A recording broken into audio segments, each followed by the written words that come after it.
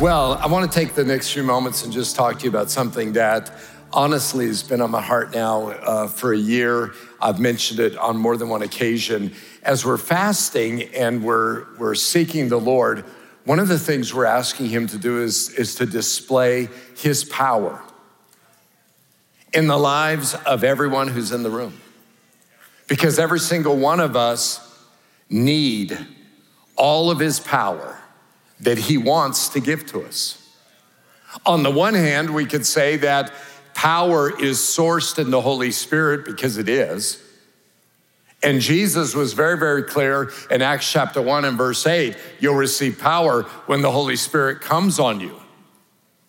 So nothing I'm going to say is in any way replacing Acts 1:8. In fact, we're not negotiating minimums. We're talking about what do I need to do to be as filled with his presence as I possibly can. And I would say you want to be filled with the Holy Spirit. That word power, dunamis, you'll receive dynamite, mighty power, supernatural power, miraculous power.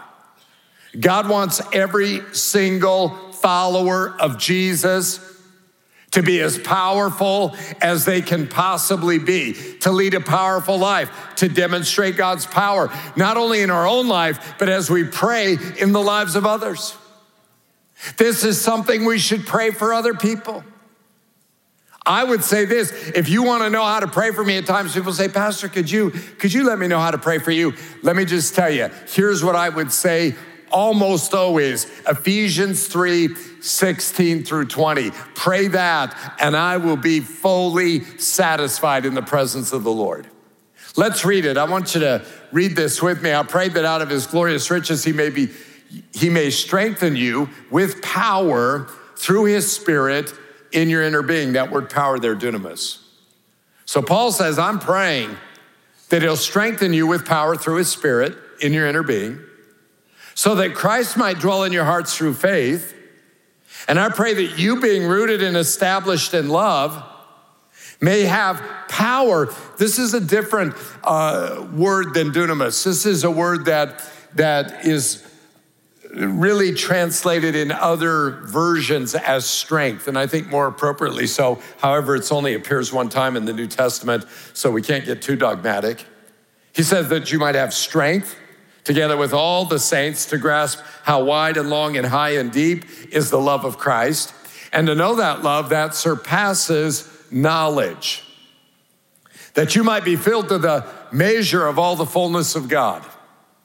Now to him who is able to do immeasurably more than all we ask or imagine, according to his dunamis, his power that works within us. This is a prayer for power. The first verse starts with power. The last verse ends with the word power. It's about God's power. In verse 16, we're going to walk through it here, verse by verse. I pray that out of his glorious riches, he may strengthen you with power through his Spirit in your inner being. The first thing God wants to do is he wants to take his power and expand our capacity on the inside. He wants to give us a greater internal capacity because we live life from the inside out.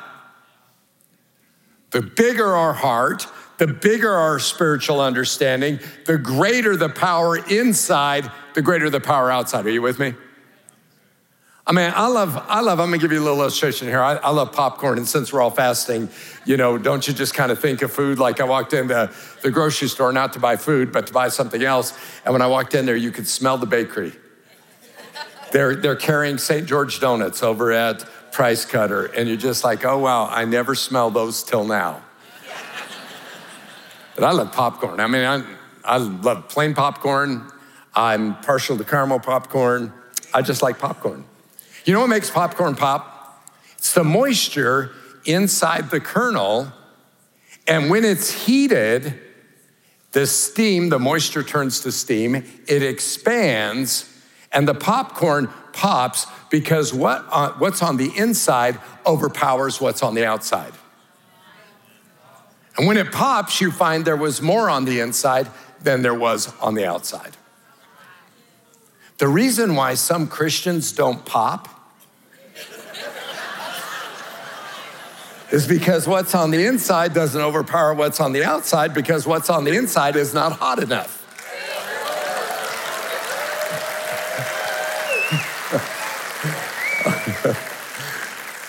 You know, that shell on that kernel is like your flesh. You know, it's holding everything inside hostage. But if you heat up what's on the inside, it will overcome the flesh on the outside. If you're red hot for Jesus, if your spiritual temperature is on fire for him, it's gonna change the dynamic of your life. Paul is saying, I pray fire on your inside so it will increase the capacity you have on the outside. Now look at it in Ephesians 3:17, so that Christ might dwell in your hearts through faith. Listen, let me just say this. Christ isn't at home in a cold heart. Really what this is saying, that Christ may be down home in your heart, that he might be comfortable in your heart, that there's nothing in your heart, there's nothing in some of the rooms of your heart that you don't want him to see, that you're ashamed of, that you're hiding from everybody else, but he knows are there. The way to have the power of Christ flowing through you, ask God to come and to touch you and to light your heart on fire so that Christ might be comfortable in your heart. Let the fire of the Spirit burn up the things that are displeasing to him. Notice the connection, would you, between, it says that you may, and that you being rooted and established in love. I want you to notice the connection between love and power. You have to have power to understand love, and you have to understand love to have power that reflects itself in you having the measure of the fullness of God.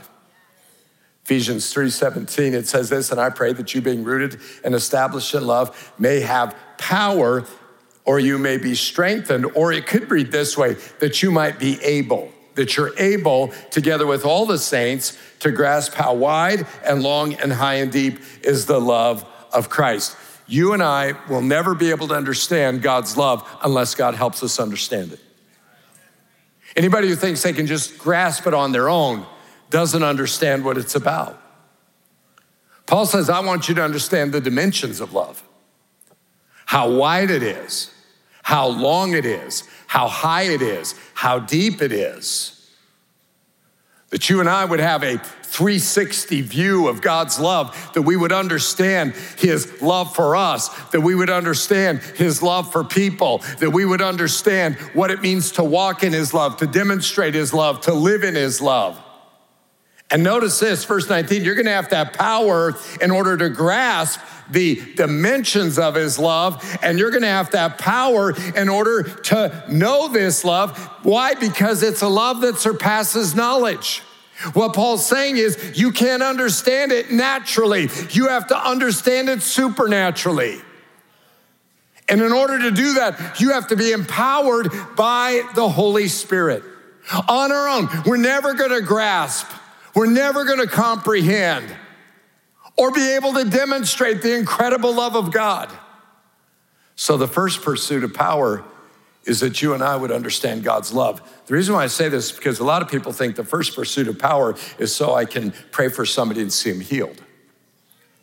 And there certainly power can display itself in that way, but if your goal is that before you've grasped his love, your ability to function in his power will be significantly diminished. Because until you understand his love for you and his love for people, and until you love him with the same love that he's poured into your heart, and you understand that, your ministry will be about you instead of about him. And when it's about you, it will diminish God's power's work in you and through you.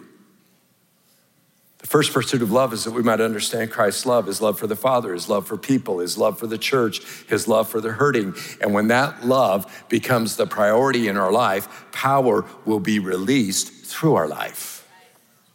At the same time, at whatever point our praying for others becomes about us, we diminish God's ability to use us. This is the thing. You have to be, all of us need to be so consumed with a love for God and a love for people that it is as if we've forgotten about ourselves. See, some people honestly are too consumed with themselves when they pray for other people, which is why they don't pray with power when they pray for other people. And so this is something the Spirit of God has got to work in us. This is something, honestly, and I'd shared a story, and I won't share it again. I think I've shared it a couple times, but in my own journey, that the place we want to be is a place of forgetfulness about ourselves and a place where we're consumed with the Lord first and others second.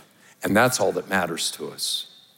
And that will be the moment that you pray significantly for other people and see his power work in their life.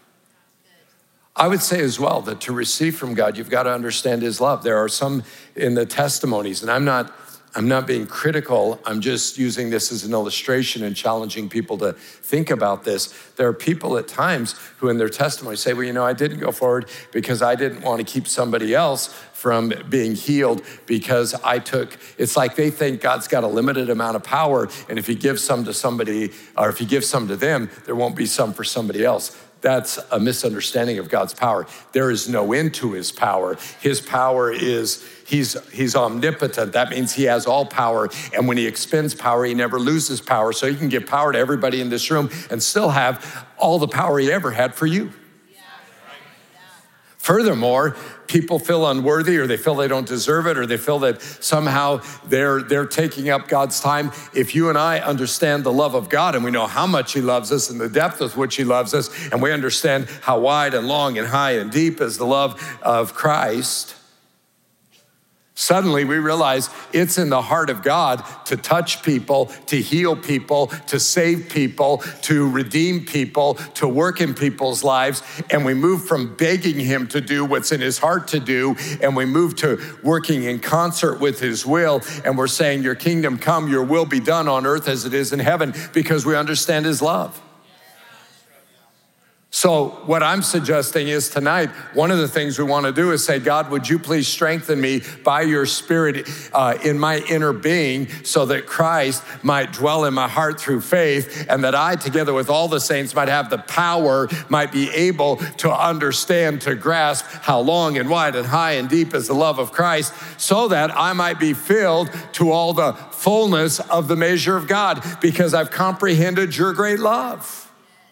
And when we get to that place, what happens is we put Jesus first, and we're loving people, and we're making them the priority, not ourselves. We're going to see God do more than you and I could ask or imagine, according to his power that works in us. Now to him who is able to do immeasurably more than all we ask or imagine. God can do more than you can imagine. He can do immeasurably more. And sometimes we have trouble believing that he would, or that he could. This is what I've loved about the series in Acts. It just simply repeatedly challenges us regarding God's willingness to work in the lives of people. I thought the week before, or a couple weeks before Acts 19, I've thought about it all week about, and Paul did God did extraordinary miracles through the hands of Paul. And what's an extraordinary versus an ordinary miracle? And I've thought about the revival in Argentina, and I've thought about, we mentioned it tonight. An ordinary miracle is he gives you 3 teeth. An extraordinary miracle is he gives you a full set of teeth. Some of you, though, when we talk about that, you're like, could that really happen? And the answer is absolutely. God delights in doing it. At Azusa Street, people received whole sets of teeth over and over and over again. In Argentina, it happened over and over and over again. So God delights in doing the extraordinary. And here's the thing, we're in a season where God is working, and we're watching what he does increase both in number and in intensity and in scope and scale of his working. I mean, we've seen now at least 3 people who've been healed of Parkinson's. That's amazing. I just know this as I've talked to people who traffic in a knowledge of what God is doing. People say, that's extraordinary. And I mean, we've seen God do so many amazing things, and I think God is opening all of our hearts up to the fact that there's nothing that's impossible for him. And we have to begin to settle those things in our heart so that when we pray, we're not divided in our thinking. And we're not praying one thing and thinking another, like praying in Jesus' name and saying, boy, I hope this works. But we come to a place where we settle in our heart, God is a God who does miracles, that he's good, that he does miracles, that there's power in Jesus' name, and that he has healed now at this point easily 1,600 testimonies of healing that we've received in the last year, just in the last year. And you look at that and you just think, this is amazing. So if you're wanting to pray with greater power, and who doesn't want to do that? God wants us first to establish a foundation, a foundational understanding of love, of experiencing. Let him, ask him tonight. We're going to ask him to pour his love into us, not only in our hearts. The Bible says in Romans chapter 5, he's poured his love into our hearts by the Holy Spirit. But then we want him to do Ephesians 3 and give us an ability to understand what is humanly not understandable. Lord, help us to love like you love. Listen, this week, in the week of power, God is going to be bringing people from all over the area and from outside the area to come and be healed. This is a chance for us to love people, and through the loving of people and the loving of Jesus like we've never loved him before, see his power do what we've never seen before, right?